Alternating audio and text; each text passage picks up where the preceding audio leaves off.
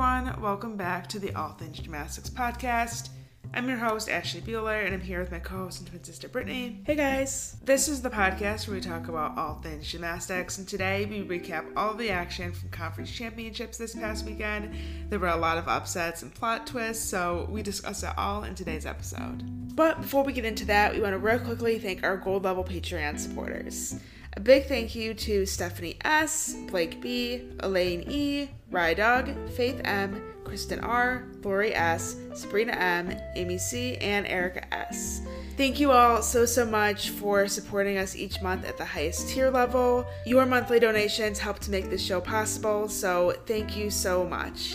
If you like our podcast and you're interested in becoming a Patreon supporter, you can visit our website, we're allthingsgympod.com, and you'll see a tab there that says support the show, and you can see a breakdown of each of the tier levels and kind of what the perks are of each tier level. So thank you guys again so much, and we hope you enjoyed today's episode. So over the past weekend was the 2021 Conference Championships. It's one of my favorite times of the year, and I just want to start by saying that I'm glad we actually made it to this point. Mm-hmm. Obviously, with the pandemic and everything that's been going on the past year, we weren't really sure if we were even going to have a season this year, so to not only be having a season, but to have officially made it to postseason is super exciting. Of course, we're thinking of the teams that didn't get the chance to compete this weekend and didn't make it to this point.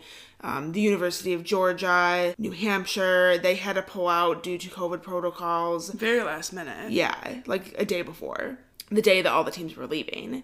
There's also teams like Michigan State that started out having a season, but then ended up having their season canceled, so they weren't a part of the Big Ten championships for the very first time ever. And of course, there's always the teams that didn't even have a season at all, like Alaska, some of the Division II and Division III schools. So just wanted to take a moment to acknowledge them and wish they could have seen the season through like the other teams did. Yeah, for sure. But this conference championships, we have a lot to talk about. It was wild. This is the one I would say where nothing goes according to plan. Would you agree? For sure, hands down. We had predictions coming into this, and nothing worked out how we thought it was going to, which is kind of exciting in some ways, kind of disappointing in others. We're going to talk all about it. We tried to watch as much of the action as we could, but there was a lot going on all day, so we're going to try and talk about some of the highlights, some of the disappointments, and all that good stuff. So, are we going to start with MAC Championships? Yeah, we are going to start with MACs, aka the longest meet ever? ? It started at 2 o'clock Eastern time, went all the way till 5:30 Eastern time. It's because there's 7 teams in only one competition. So like with SECs and Pac-12s, they break it up into 2 different meets. There's Session 1 and Session 2. And I get it's like not an even number, like it's not 4 and 4. They would have to do like Session 1 of 3 teams and then Session 2 with 4 teams. But I feel like they should do that because no other conference has a meet that's that long. They had 7 teams competing all at once, several byes. Yeah, the meet just kind of dragged on, but it's always been that way with Max. Well, they need to consider changing it, in my opinion, but it's long for the athletes too, I feel like. It makes for a really long day for all parties involved. But I guess going in, I would say CMU was probably the one that I don't want to say we expected to win, because I think Max was one of those conferences where we didn't really know who was going to win. I think it was going to come down to whoever was the best that day. But CMU was the highest ranked going in, followed by Kent State. But it was actually EMU that came out on top with a 1959. Yeah, and I do think CMU was the favorite, not only because they've won so many MAC championships in their history, but they were coming off back-to-back season highs. Like they scored their season high, which was a 196425. Then they did it again the next weekend, and then it was MAC. So I think that they were just kind of on the right trajectory, and things were going up for them. And honestly, I think for them, it really came down to the fact that they couldn't hit beam. And they've struggled with beam all season long. Yeah. And I think that kind of really hurt their chances of even staying in the mix. Because like you said, so competitive, the MAC conference this year. And any team can go out there and win. Obviously, CMU had put up the highest score in the MAC. So if you think about it that way, it's like I think CMU maybe could have went into it with that mindset of we have the best chance of winning because we have the highest score. And they're also the highest ranked. But it was like any of these teams could go out there and just do their best performance and win. So I think CMU kind of hurt their chances with their beam performance, which is really unfortunate. I was going to say, that's really disappointing because I know, like you said, they've been struggling kind of all season on that event. So to see it kind of, I guess, come to a head at the conference championships and that be the reason that they don't necessarily, walk away with the performance that they wanted to. Yeah. But Eastern, gotta give it to them. So happy. Obviously, if you guys listen to the podcast, if you have been listening to the podcast for a while, you might know that I go to Eastern Michigan, so a big fan of that team, and so exciting to see them put it all together and come away with the MAC championship. It's only the 4th in program history, the very first under Katie Minnesota, and it was their second highest score of the season. So I think after the first rotation, you and I were a little bit nervous because beam is their best event. They started on beam, and it was an okay performance. It wasn't like disastrous by any means, but definitely not what they're capable of. They can definitely go out there and, get in the 49 range on that event. They actually posted their program record this season, which is a 49.35. So capable of big things there. And I was kind of hoping they would get started off on the right foot. And yeah, they didn't. I was hoping that they were going to go out there, crush beam, and then really set themselves apart from the rest of the field. Mm-hmm. And like you said, they didn't quite do that. So I had the metaphorical bead of sweat coming down my head, and I was like, shit, that was our best event. Now how is the rest of this meet going to go? But it was nice to see them bounce back because they, with all the buys and everything, it seemed like every rotation, they competed, they had a buy. They competed, they had a buy. And I don't know if that helped them. I feel like that may have helped them a little bit because they can kind of go back and reset mentally. Yeah, refocus. But I feel like for some teams, that would probably if the meet wasn't going your way, I feel like the buys would just throw me off. It would just piss me off. I would be done. Yeah. Can we not drag this on any longer?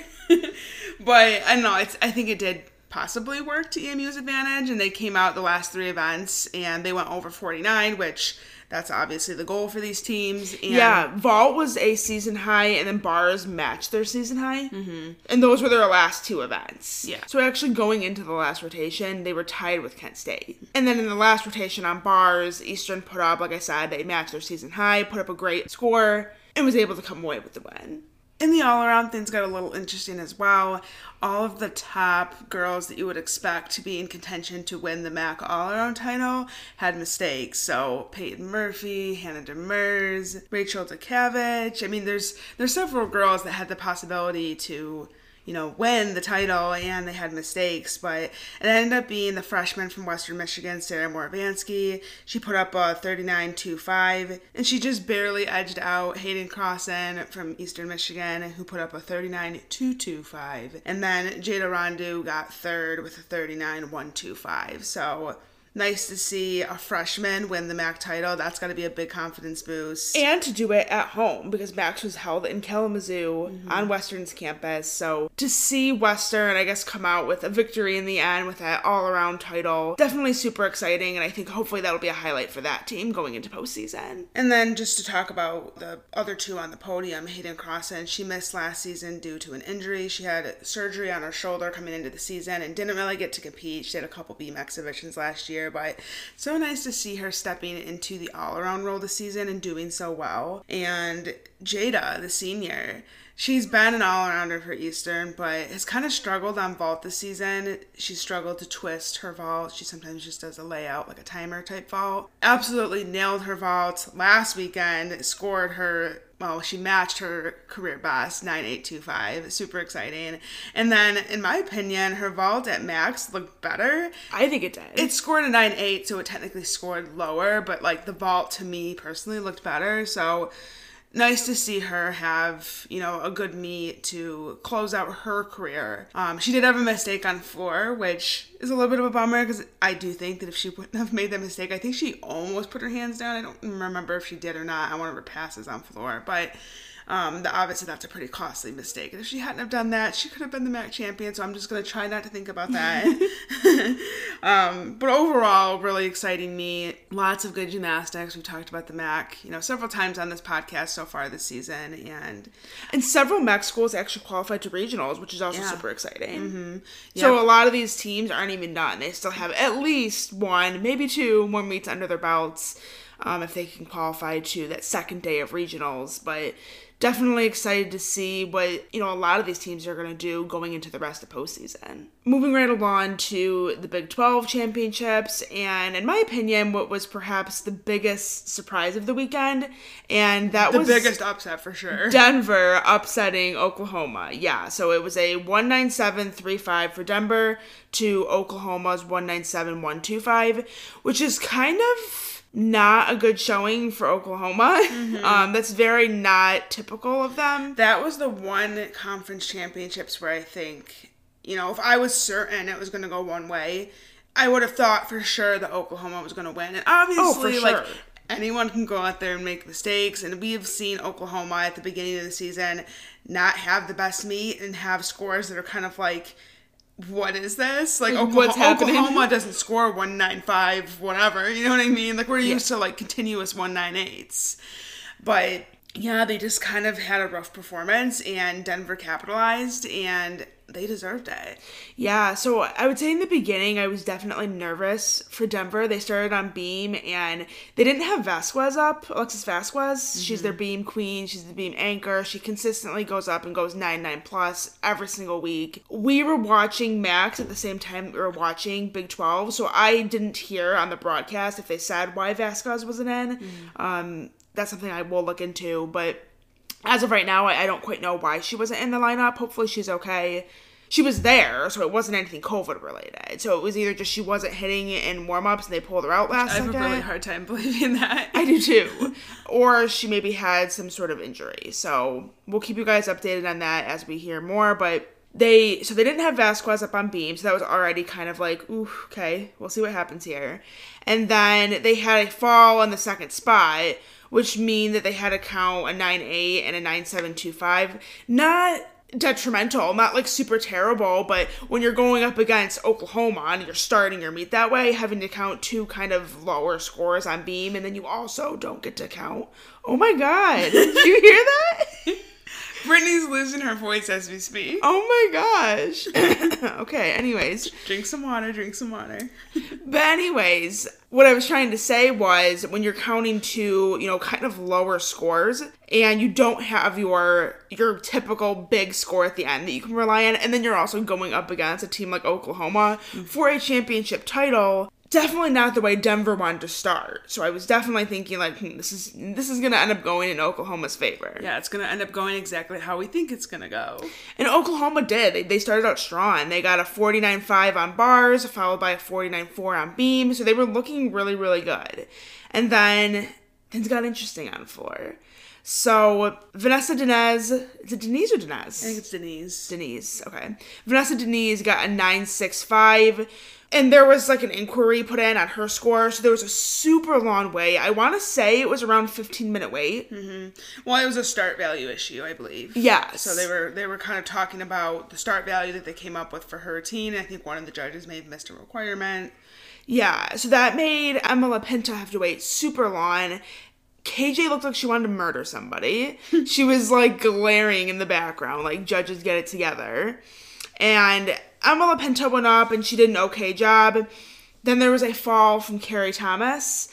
I want to say that was only the second time she's been in the floor lineup. I could be slightly wrong on that, but she's very, very new to the lineup. I do know that.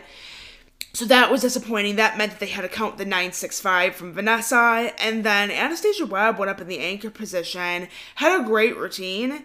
And on the very last pass, she did her rebound, jump thing that she does, where she, flies through the air like an angel.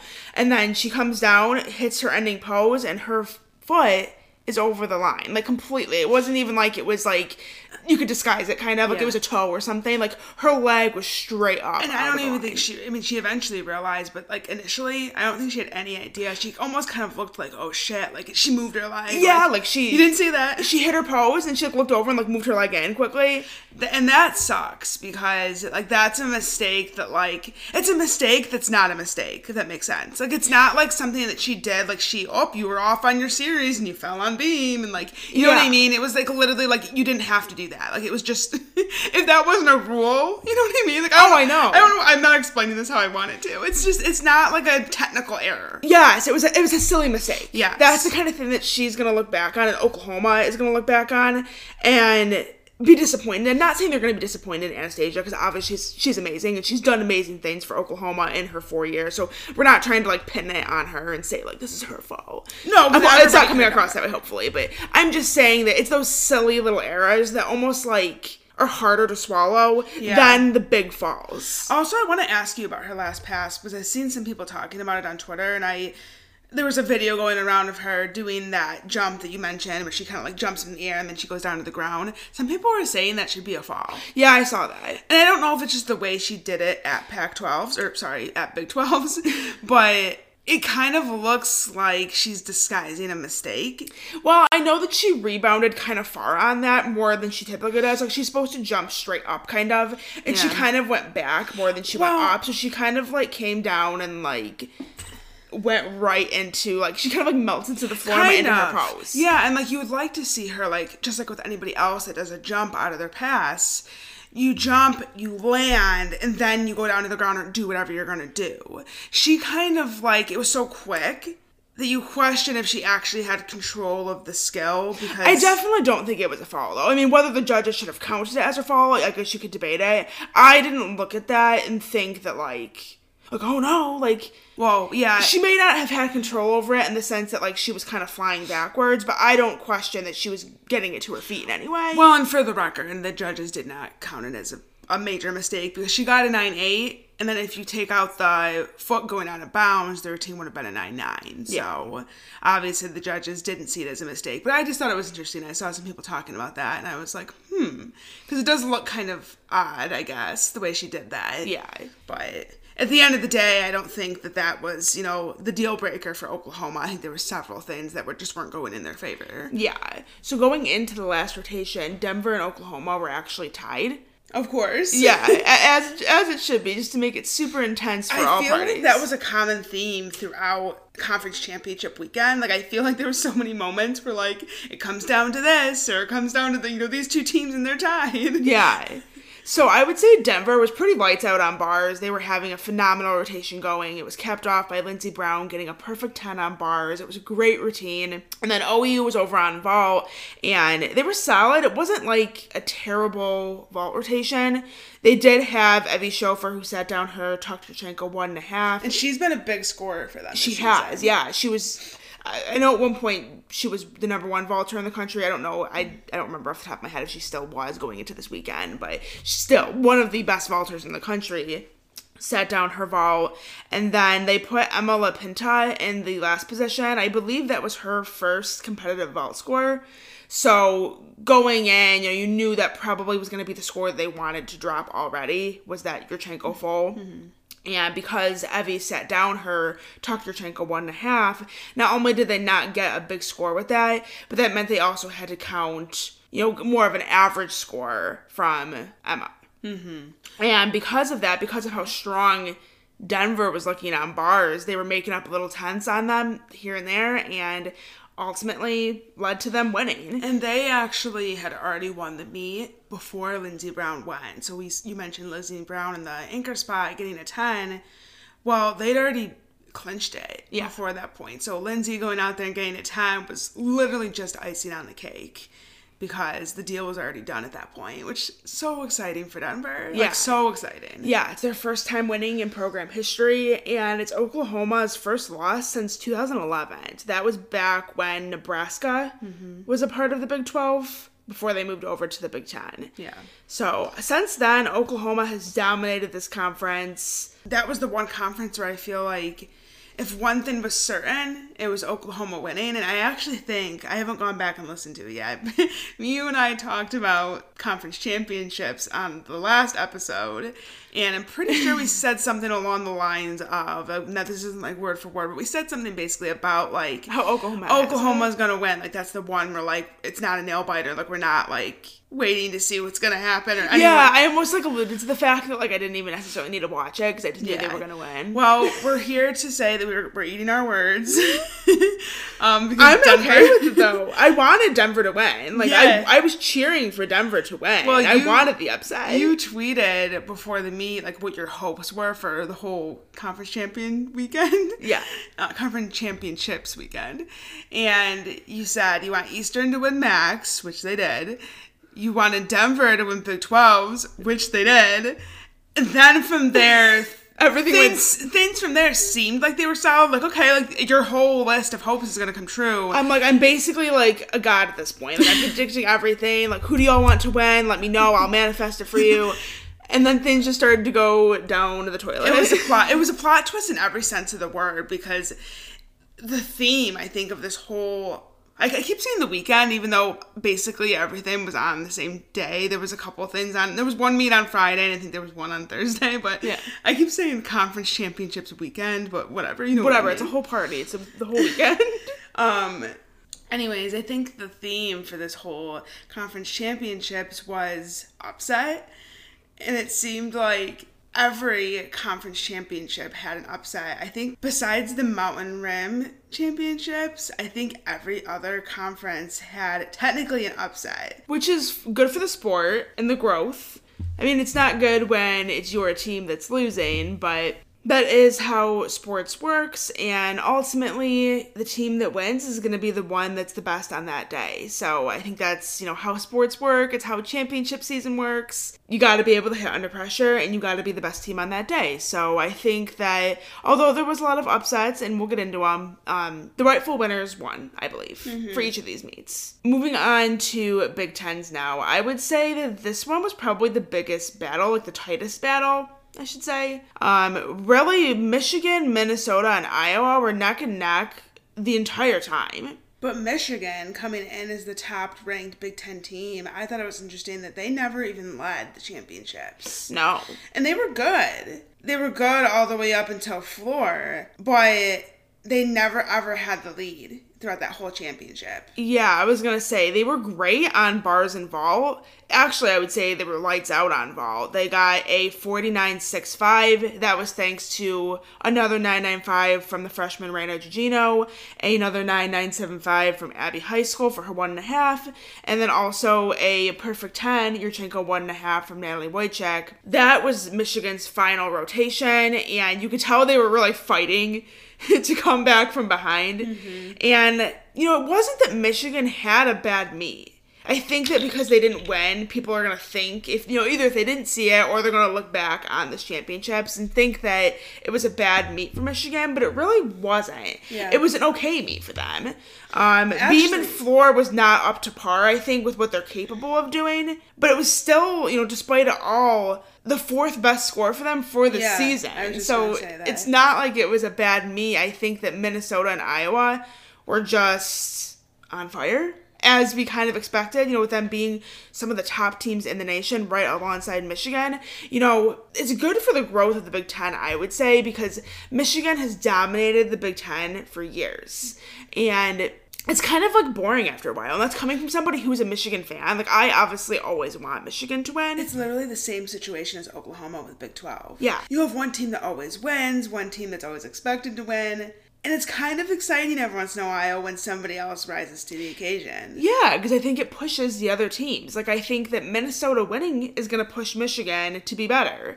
And it's going to push Iowa to want to be better because they see now that Minnesota has done it. Like, Michigan is not invincible, in this conference. Like, you can beat them. Right. And that's Michigan coming off back-to-back, not only program records, but also back-to-back 198 performances. So I think coming in, a lot of teams probably thought that, Michigan was going to be...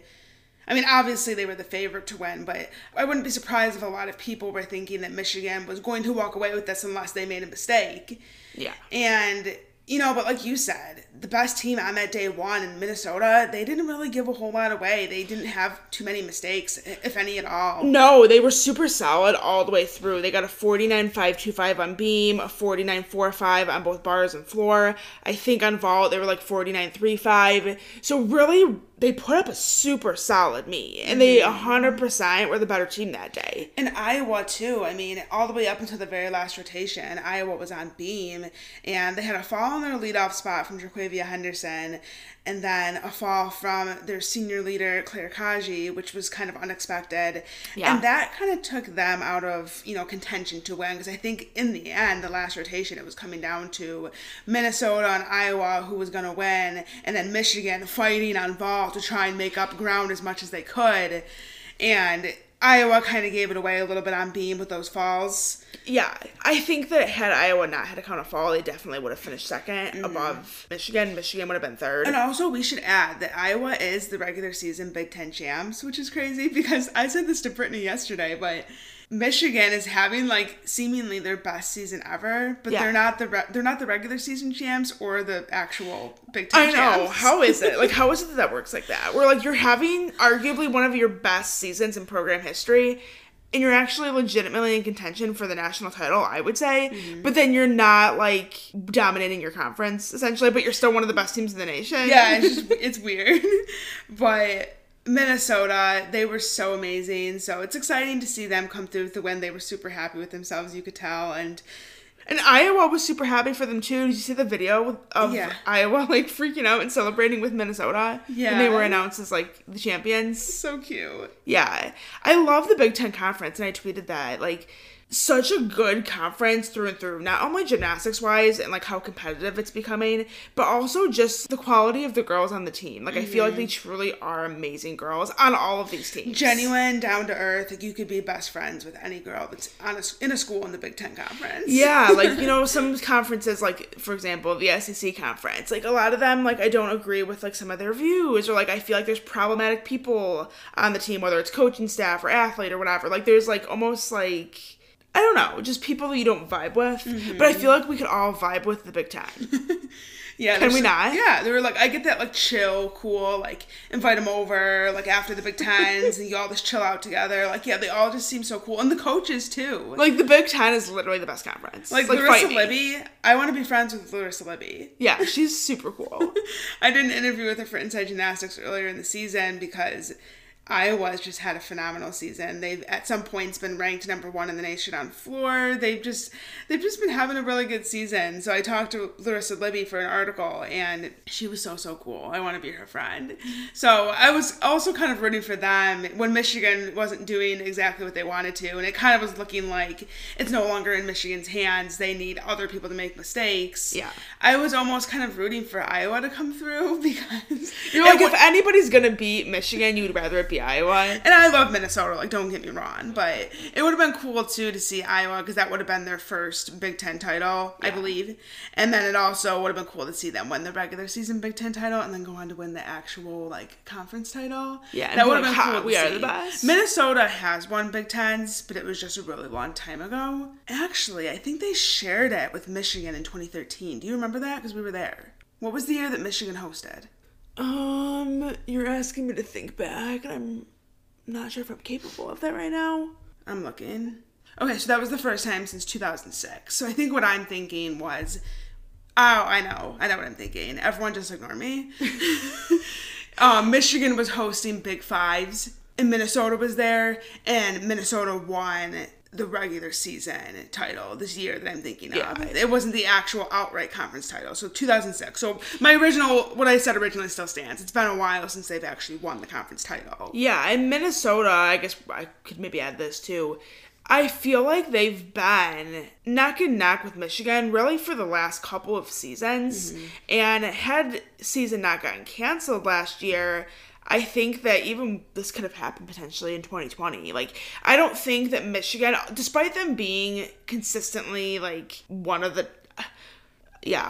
top teams in the Big Ten. In fairness, they always have won the Big Ten title, and they usually win the regular season title. So I guess you could say that they are the best in the Big Ten, even though this season historically they are. Yeah, I think for the most part, they are. But my point, I guess, with saying that is that Minnesota is always, like, right there at their necks. Mm-hmm. And I think that last season they were having a phenomenal season. So we'll never know, I guess, what could have happened at Big Tens in 2020 if they had been held. But I'm glad to see that Minnesota finally pulled through. It wasn't even just a matter of them capitalizing on Michigan's mistake, and that's the thing that I like about it for them. It wasn't just like Michigan came in and like had a disastrous meet, and then Minnesota won. And gave the meet to Minnesota. It's like Minnesota rightfully earned it. Michigan needed to step it up. And they didn't, so... Yeah, Michigan's been a little bit... I think their biggest question mark is floor, and it doesn't help that Abby Brenner's out. Yes. We need Abby Brenner back, like, ASAP. She was obviously on floor and was capable of putting up a big number, and yeah, that makes me a little bit nervous heading into regionals and NCAA championships, and Michigan is just so good on every other event. It's not to say that they're not good on floor, but... I think that's definitely their weakest event. They always seem to, like, swallow some sort of score on that event they don't want to. Whether it's counting, like, a fall on floor, or they have somebody go out of bounds and then somebody goes up and falls. Like, they always seem to count a lower score somehow on that event, and that's what's going to keep them when it comes down to regionals or nationals, hopefully. That's what's going to keep them, though, from reaching that top spot. But we're not going to talk about that. No, we really shouldn't. We should move on. Although, real quickly, I do want to say just a quick couple other, like, highlights and shout-outs. Jerquavia Henderson on vault and floor. She got a 9.925 for her Yurchenko full. I would have been okay with a 9.95. It was pretty dang good. Floor, same thing, 9.95, but it was great floor routine. And she actually tied for a share of the title with Gabby Wilson, Lauren Guerin, and Anna Loper. So... love seeing all those incredible floor workers tie for the Big Ten title. It's always heartbreaking when you have somebody who's so good on an event and then, like, when it comes down to the conference championships, they have a mistake and then, like, they don't end up winning and they don't get the glory that they deserve.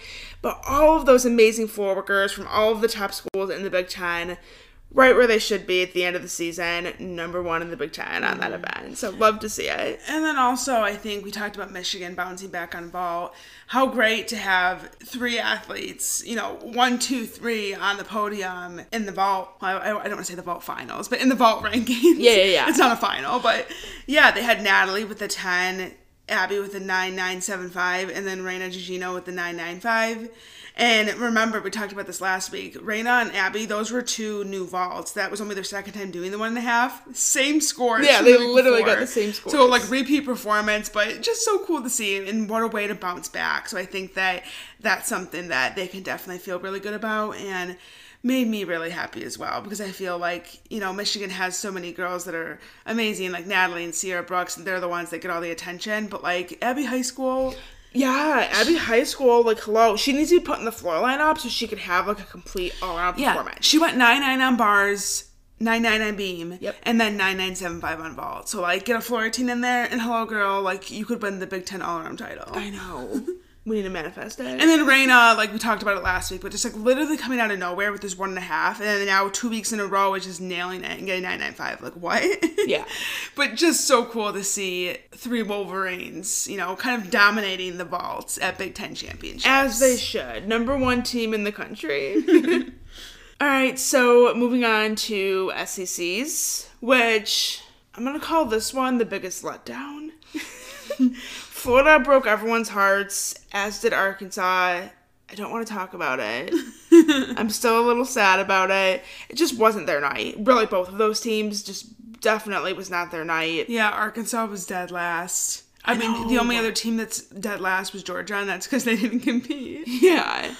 It's really disappointing because I think Arkansas was capable of so much more.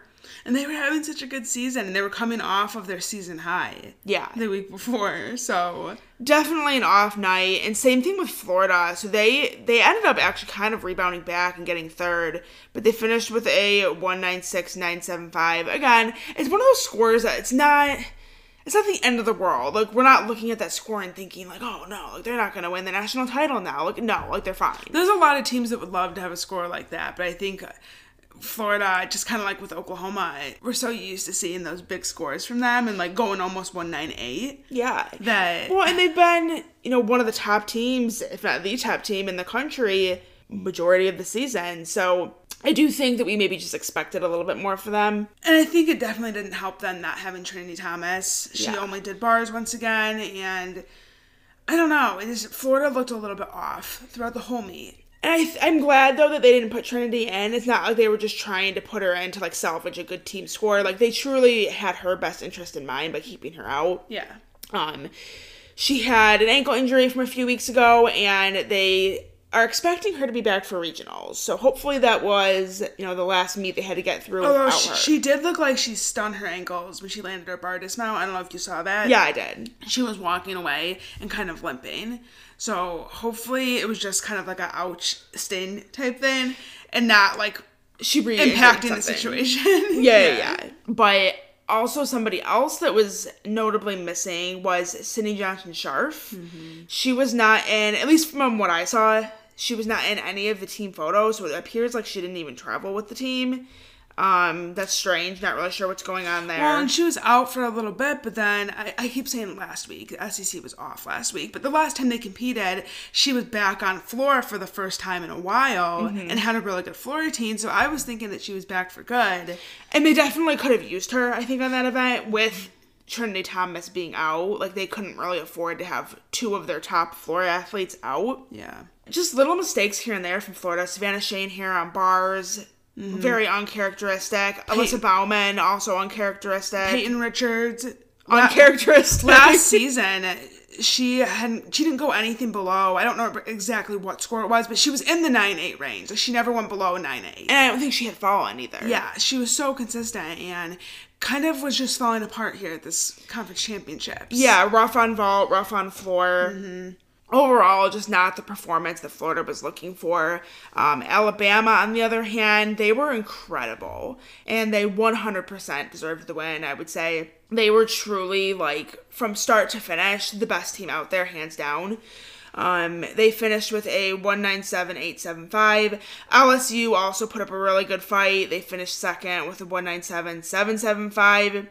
And it came down to the wire with those two teams. Mm-hmm. I think Luisa Blanco, they were saying on the broadcast that she needed a 9.875. I think she actually needed a 9.8 to win. And she put up a phenomenal beam routine. Actually had herself quite the day in the all-around. She's had herself quite the season. She has, yeah. So she won every event title aside from floor. She got like 9.95s across the board. And the reason why she didn't win floor is because Kaya Johnson from LSU got a 10 on floor. Mm-hmm. So really exciting, not only for LSU and Kaya Johnson, but also for Alabama to have Luisa Blanco really peaking at the right time and having herself not only, all these amazing all-around performances and individual performances, but it also really helps elevate Alabama, I would say, to have one of the best all-arounders in the country on their team, on their side, helping them, because she's capable of putting up massive scores. Her gymnastics over the weekend, I would say, was pretty close to flawless from start to finish. Mm-hmm. So I agree. Definitely want to give a shout out to her. Yeah, I think this was another one of those meets where it was an upset because nobody really expected Alabama to win. We really thought it was going to be between LSU and Florida. As hard as it is to see, not your favorite or not your team win, I do want to say that, kind of like I was saying with Michigan, I think it's okay for other teams to step up and win. I think it builds character. I think that it'll help motivate some of these teams like Oklahoma, Michigan, Florida, LSU even. It's going to motivate these teams going into the rest of postseason to just be better. Yeah. And I do want to say that, a lot of people weren't very happy to see Alabama win just with everything that happened with Tia Kiaku and a lot of the girls on the team kind of gaslighting their former teammate. Yeah. When it came to racist things being said, not only by the coaching staff, but other girls on the team. So a lot of people aren't really happy with Alabama's win. And I do want to say this here, and I don't want it to seem like we're trying to take away from what Alabama did. But I also think it's important for us to back what we said, before the season even began. And we stand with that, where we're not going to forget what happened with this team. Yeah. And it is very, very hard to root for a team that not only does what they did, but then doesn't really issue a proper apology or do anything to rectify the situation or make it better or show that they're going to do something different and change. It seems like Alabama tried to sweep it under the rug, and therefore it is very, very hard, for me at least personally, to cheer for them or to truly actually feel happy for them. Yeah, it's interesting. I kind of went back and forth in my mind as if I wanted to say this or not, because I'm sure we'll get crap from it from somebody that's an Alabama fan. I believe Tia Kyaku and everything she had to say. She came on our show and shared her story. You can also look it up on the internet if you have not heard of it. There are some people out there that are like, "What are you talking about?" Because we had people in our mentions on Twitter being like, "What happened?" Yeah. Google it, look it up if you're not sure what happened. We're not going to get into all the details here, but I just want to make it known to everybody that's listening that we do stand with Tia Kyaku, and we still obviously wish and hope that situation would have been handled differently. And as much as Alabama deserved the win at SEC championships for their gymnastics, and they were the best team that day for what they did on the competition floor, it is still very, very hard to support them or celebrate them when they're doing things that are so horrible. Yeah, and kind of piggybacking off that for just a second, when you're talking about some of the best teams in the country, teams that will go on to, win conference championships or possibly a national championships, these athletes have a lot of fans that watch them and that follow them and see what goes on. And I feel like it's important for all of the top, really, I guess you could argue any NCAA team, whether they're a top team or not, I guess maybe is the argument here. But definitely for these teams that have the major platforms, like a team like Alabama does, I expect more from the university. I expect more from the team. We hold them to like a higher standard. And, it's nice to see that their gymnastics is up there with the best in the nation. But as far as the team as a whole and the character of the team, and also like the integrity of the team, I think that's kind of what you were trying to say. It's like, that came into question with Alabama.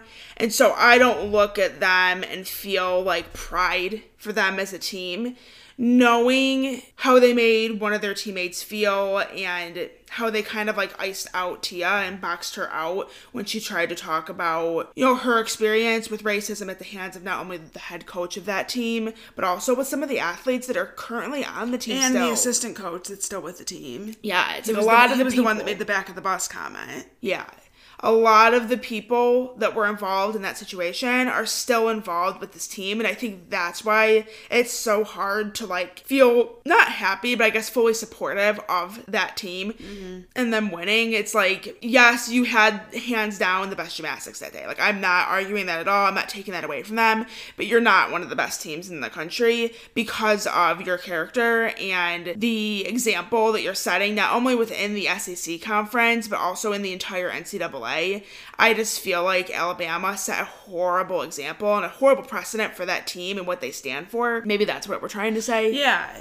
And I'm not trying to get super deep with this. Well, right, because like I said, we did have a whole episode where we had Tia on and we talk about this, and we don't want to necessarily dive back into that when we're talking about conference championships, but it's important to know, because I can't sit here and act like I'm happy that Alabama won when I'm not, for those reasons. And I think it has nothing to do with the gymnastics or them beating your favorite team. You're just pissed because you want Florida to win. It's not even that. Yeah. No, it's just the fact that I feel like when I think of the best team in the nation or one of the best teams in the nation, I'm talking about collectively. I want it to be gymnastics wise, and I want it to be who they are as a team, their heart. You earned it, but also your team stands for wonderful things. Iowa, for example. Iowa's one of the first teams that comes to my mind because they have such a good message as a team. And they're inclusive, and they're supportive, and they're using their platform to send a strong message to do positive things in the gymnastics community. Because I said, people see it, whether it's fans, young gymnasts, incoming recruits. So many people are seeing what these teams are doing and the messages they're putting out there. In that time, the whole Black Lives Matter movement and racial inequities, that was a big conversation that was happening at the time. And they missed that opportunity. They missed the opportunity to rectify a situation. All they had to do, even if they weren't, now we're going deep, I'm sorry, but even if they didn't fire Dana Duckworth, even if they didn't do that, the very, very least they could have done, bare minimum they could have done, was issued a proper apology. No. They didn't do that. All they did was they allowed their individual athletes to try and explain a situation that they didn't have the right to explain, gaslight their teammate, and then the team had the audacity. And I say the team, obviously it wasn't the team's decision, it was adults. It wasn't the actual gymnast, I would imagine, that said, let's do this. But they post a video, like a high quality production where they're talking about sisterhood. And that's their response to the quote-unquote allegations from Tia. It basically just felt like they were trying to dismiss everything she was saying and talk about sisterhood when they treated one of their sisters very, very poorly. And it was just not the way to handle the situation. Yeah, I guess we'll end it there. We don't want to dive too deep into that, but I'm sure a lot of you are probably waking up this morning or whenever you're listening to this and probably feeling a little bit of the same way. We got to just hold teams accountable. We have to expect more from these top. I don't even want to say these top. I'm saying these top teams, but I'm like, no, that's not even right. It really should be the standard for all teams, regardless, and all human beings, regardless. But you know what I mean. And we made a promise to Tia when she was on our show, and when we were all talking about this, that we wouldn't forget it. So we can't have her on our show, and then a couple months later, I guess, holy shit, not a couple months later, like a year later. Yeah, I know. Whoa. Anyways, crazy. We can't just turn around and be like, oh my god, Bama won. It was a great meet. Yay. And it was. Congrats. All those things are true. They won. It was a great meet. Congrats. But also, I still have a problem with you. Let's not forget the horrible things that your coaching staff did and some of the girls on your team did. Yeah. It's unfortunately tainted by the actions of a few individuals on that team. And I remember saying, every time they showed up on the TV screen, we were going to remember this. I remember saying that to T.I. Mm-hmm. And as they were, doing so well at SECs, and at the end of the meet, they had won SECs, that was one of the only things my mind could think of, truly. I have a hard time watching that team without thinking about what they did to Tia Kyaku. So, sorry for turning this into something that's not necessarily about, we're talking about conference championships, but I feel like that's an important thing to talk about. You can't talk about Alabama winning without talking about how that team treats members of their team. So we thought it was important to mention that, but we'll move on. You want to talk about Pac-12s? Yes. Pac-12s was, I think, the most predictable, but still somehow an upset. Somehow in a crazy, I don't want to say turn of events, but going into this, Cal was actually ranked number 1 in the Pac-12. And that was the first time in program history that they've ever come in. That, honestly, any team has ever come in as the number 1 team that wasn't Utah or UCLA. They've always been the top team in the Pac. So going in... Pac-12. I said the Pac.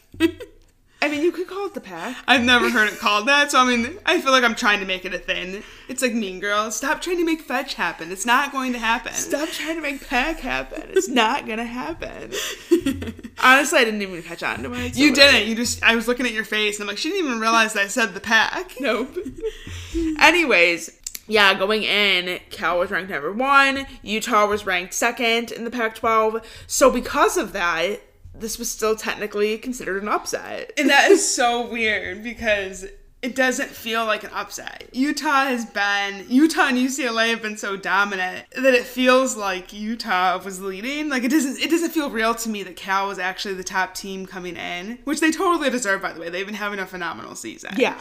And I was kind of hoping that they would win Pac-12s. I think that would have been really exciting. I was low-key rooting for that too. But any team other than Cal winning Pac-12s is an upset, which is just weird. So going into it, there was a pretty good chance that there was going to be an upset regardless, unless Cal won, which was a possibility. But for UCLA and Utah, it was also very possible that they were going to have a phenomenal night, like they have in the past. So, right. You just never know how it's all going to come together, but I definitely would say that overall, Utah came to play. So they started out on bars, and it was a little bit of a struggle. They started out with a fall, actually, from Abby Polson, the very first routine up. But really, aside from that, they were pretty good all around. A beam and floor, 49.675, huge score. Mm-hmm. Everything they counted was above a 9.9. Super impressive. So that's super, super impressive. And I think that really played a big role in why they were able to come away with the win. I do want to give a shout out to UCLA. They started out on floor, and Shea Campbell got a 9.95. Still obsessed with her routine. Still love it. Honestly, one of my favorite routines, I think, ever in college gymnastics. And she performed it so well over the weekend. Like, I feel like she just keeps getting better and better. Like, her tumbling was on point, but so was her dance and her facial expressions. Like, we think that Mars is the queen of sass, but, like, Shea Campbell is definitely rivaling her for that title. She is. So she got a 9.95. Sakai, right, with a 9.95 on vault. That's a career high. So nice to see her finally get that landing. Yeah. I think originally her career high was 9.875, so I think sticking that landing was the one thing that she had just struggled with ever since she started competing on vault. Yeah. So nice to see her come through and hit when it matters most, because they needed her to have, she's one of the only people in the lineup that has a 10-0 start value, so they really needed her to come through and hit with this, get a stuck landing, and she did that, so that was nice to see. Nia Dennis also came through with, in my opinion, what was a perfect Yurchenko full. She got a 9.9, but I think I would have been okay with a 9.95 for it, because it was amazing, as it always is. We come to expect that from Nia. Just so, her body position, so perfect, the amplitude, so good. I think, if anything, maybe she could have held the stick a little longer. That may have been where the judges took a deduction, but I think I would have been okay, too, with the 9.95, but it did end up going 9.9. And also something else exciting that happened was the return of Nora Flatley. Yeah. She's been out all season long. Finally shows up here at the Pac-12 Championships, goes 9.875 for her bar routine. So she just basically came out of nowhere. They needed that too. Yeah. I think. So. And I think that hopefully going into regionals, they'll have her on beam at least as well, maybe even floor. UCLA could definitely use the help of Nora, I think, especially on bars and beam. Mm-hmm. But really for UCLA, not a bad meet, actually. They put up season highs on both floor and vault. For a while there, it almost looked like they could have been in contention for the Pac-12 title as well. Yes. It wasn't a bad meet. It was just a UCLA meet. That's how I would sum it up. Like, it was two really, really, really strong events. Beam, they kind of imploded a little bit, had a count of fall. Very just UCLA things. But overall, I would say I'm still super impressed with them. They were definitely the underdogs coming in. Like, in years past, you would expect UCLA to win or to contend for the title. And this was the year that we were kind of like, we said last week, it's going to be between Cal and Utah probably. And UCLA really needs to step it up if they want to have a chance at winning. Yes. And I feel like they did. I did feel like that until the last rotation, they were keeping themselves in the mix. Mm-hmm. And how about Miley O'Keefe from Utah, the 9.95 queen? Yeah, I love her. I love her gymnastics so much. And her bars, I feel like in particular, maybe I just didn't pay attention a whole lot last year, but I feel like she's sticking that dismount way more than she ever did in the past. Like, I think that she's stuck it almost every meet this season. Yeah, I think she could do it in her sleep now. Yeah.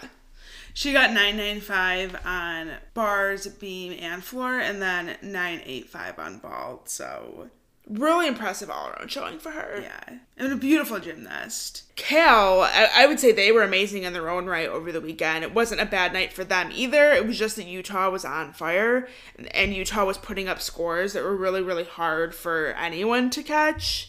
I loved watching Cal on the sidelines cheering on, especially UCLA on floor. You could see them by the vault. I wish that we would have seen more of it. Like, the camera kept switching angles, and I'm like, can we please keep the angle where we can watch Cal watch UCLA? Yeah. I feel like they're just like BFFs, Cal and UCLA. Like the two California schools. You can see the respect that they have for each other, which is really nice to see. Yeah, but Cal, like I said, they did have an incredible meet. They finished second, which was the highest finish in program history. Also the highest score that they ever got at a Pac-12 championship with a 197.375. So this is a team that has been on the rise, but I think it's really all coming together for this season for Cal. And going into postseason, they're in contention to make nationals. So definitely really exciting to see, and I think that whether they make it to nationals or not this season, they still had an incredible run, and I think that there's so much good that's going to be happening in the future for this team. And it's exciting to see another team in the Pac-12 conference kind of rise up and be, one of the top teams. It's nice to have somebody different other than Utah and UCLA. For sure. And also, let's talk about Arizona State for a second. So they were in the night session for the first time in program history, which was super cool to see. Came in ranked 11th in the nation, which is also super cool to see. And they were the only team at the Pac-12 championships that hit all 24 routines. Oh, wow. Also really cool to see. I did not realize that. Yeah, so they had an incredible day. They're having an incredible season. I actually want to give a shout out to Anya Smith. Her vault, she did a beautiful Yurchenko 1.5, scored 9.925, which I'm calling bullshit on. Yeah. We watched that live, and we were like, that could be a 10. I really was. I knew it probably wasn't going to be, just because with the way the scoring was going. Like, I didn't think it was going to happen, but it should have been. Yeah, and it totally could have been. I didn't see much wrong with that. Like, legs glued together in the air. She was perfectly straight and centered. Nailed the landing. It was a beautiful waltz. And she's a freshman, is she not? Yeah, she is. That is so impressive. To be anchoring the vault lineup at the Pac-12 championships your freshman year, nail the crap out of your vault. Only 10-0 start value in the lineup. Did Cairo do the 1.5? No. So the only 10-0 start value in the lineup and 9.925. That could have been a 10. Literally a queen. We stand. Chef's kiss. So that kind of wraps up all of the meets that we watched this weekend. There was still a lot of other meets that went on. Yeah, we only have 4 eyes, 1 TV, 2 laptops. So there's only so much we can do here, guys. But shout out to Temple. They won the Eagle Championships with a 1.965. That was good enough to solidify their spot at regionals for the first time since 1992. So Love super that. exciting. That kind of stuff to me is like the most meaningful. That's what gymnastics is all about, I feel like, is Yeah. these moments. Also, can we talk about the score? Like, can we backtrack and not, like, overlook the 1.965? That's huge. Like, I literally saw that and I was like, what the heck? Like, you just wouldn't expect it. Like, that's, like, good. Yeah. Like, Temple is like, hey, hello, we're here. that has to be a program record. That's actually a good question. We should look into that real quick. I'm going to look into that. Okay, while you look into that, I'll quickly move on. Mountain Rim Championships, BYU also won that for the first time in history with a 1.96.925. Didn't watch the meet, but it's always exciting to see teams winning their conference championship for the first time ever. Like, love to see that. Okay, so I'm here with a couple stats. It was a program record. They also had a program record performance on floor with a 49.375. You mentioned qualifying to regionals for the first time since 1992. This is also their first season competing in the Eagle Conference, and they won, obviously. And then they came in as the 4th seeded team, or the 4th ranked team. So they, like, really upset. A huge upside. And shout out to them. That is so cool to see. And like you said, I think this is what it's all about, you know? I think it just continues to elevate college gymnastics. Like, all of these teams are just pushing each other to be better. And when you have so many teams that are doing so well, you have almost no choice but to step it up yourself, or else you're gonna get, like, lost in the dust behind. Like, you have to step it up and you have to put it together when it counts. So I think just to see all these upsides, I think it just speaks volumes to the directions that college gymnastics is going in, and how all these teams are, like, just absolutely crushing it. And I'm just so impressed with the way everybody's performing this season. Like, it doesn't matter what conference you're in. It seems like this is the year where everybody's stepping it up and doing their best gymnastics. And I gotta be honest with you, I think coming into the season, I didn't really expect that. Like, I was kind of thinking this was going to be a disaster. A lot of teams weren't going to be prepared. And yeah, to see everybody coming through and, like, just having some of their best gymnastics ever, it's cool to see. And I think after the year that we had in 2020, season being cut short last year, you love to see it. You love to see, like you said right at the beginning, us to make it to this point. We're in the postseason. We now just have regionals and NCAA championships left.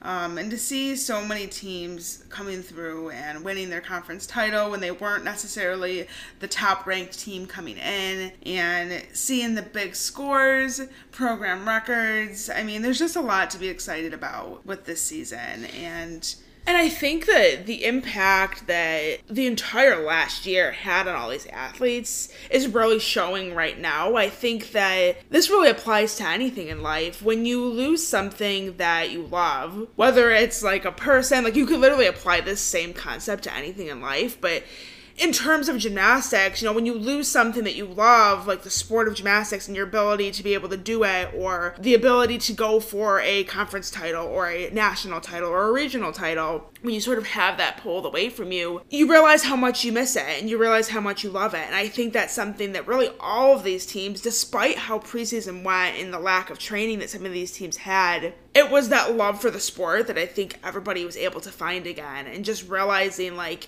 I only have one shot at this. Like, this can be taken away from me in a second. Mm-hmm. I think it's that realization that kind of just motivated everybody to go out there and put their all in this season and just do the best that they could do.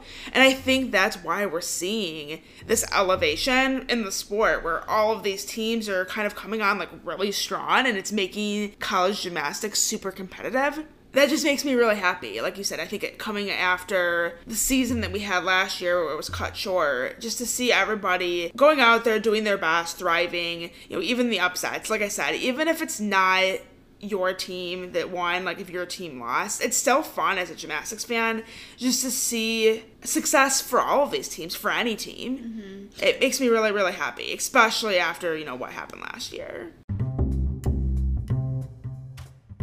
Thank you guys for tuning in to today's episode. Next up is regionals in 2 weeks. So next week's episode, we're not really going to be talking about regionals. It's going to be kind of like a weird in-between episode, but make sure you're following us on social media. We're All Things Gym Pod on Twitter, Facebook, and Instagram, and we'll be sharing information about regionals, like where you can watch, where teams are going, like what regional they're going to, stuff like that, just so that way you can kind of start to plan ahead. Next week's episode is going to be, I guess maybe just like a fun episode. It's actually our 1-year anniversary of having this podcast, which is super crazy, but we kind of just want to look back and reflect and talk about, some of our favorite episodes, maybe just do something a little bit more lighthearted and chill. And if you guys are a supporter of the show and you want to send in a message, there's actually an option to send in audio messages, which we don't normally promote that in our episodes, just because I think if people want to do it, they would find out how to do it themselves. But we've had a couple people either send us nice messages through email, social media, and we've had occasionally people send us audio messages. So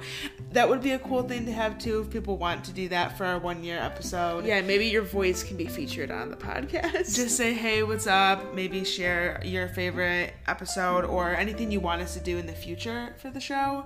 That would be pretty cool. I actually literally just thought of that on the spot. I didn't consult with Brittany at all, so hopefully she's okay with that idea. I'm here for it. So if you want to do that, it might make you download the Anchor app on your phone. Anchor is the platform that we use to distribute this podcast. So all you have to do is go to the show notes. You'll see it says support this podcast, and then you'll see a link to Anchor. If you click that, it might pop up a message where you can become like a supporter, and there's like a monthly contribution. Just hit the X in the upper left hand corner, and then it should take you to our Anchor podcast page. And then I'm not certain if you'll need the app or not. I'm imagining you would if you actually send in a message. But if you scroll down a little bit, you'll see it says message. And if you click that, there'll be an option to record a voice message. So you don't have to do that. It was just kind of a fun idea that I thought maybe would be nice to have for our 1-year anniversary. So if you guys want to do that, that's how you would do it. Well, yeah, and I think it's really fun too when we do hear from supporters, whether it's through like an Instagram message or whatever, just like something that's written. An email, I think is what I'm trying to say. Yep, anything that's written. Yes, we don't have people that like handwrite us letters and snail mail them to us, but you know what I mean. I think it would be really cool to hear from you guys one way or the other, whether it's through, a DM, an email, or even an audio message. So. And if you send us a message on social media and you want it to be read or whatever, you want it to be mentioned, let us know and we'll, shout that out as well. I think it would just be cool to hear from all of our supporters on our 1-year anniversary. Because we're obviously going to be talking about some of our favorite moments and memories and episodes and people that we've had on and stuff like that, but we want to hear from you guys as well. So send in your messages, and we look forward to talking with you guys next Monday. Bye. Bye.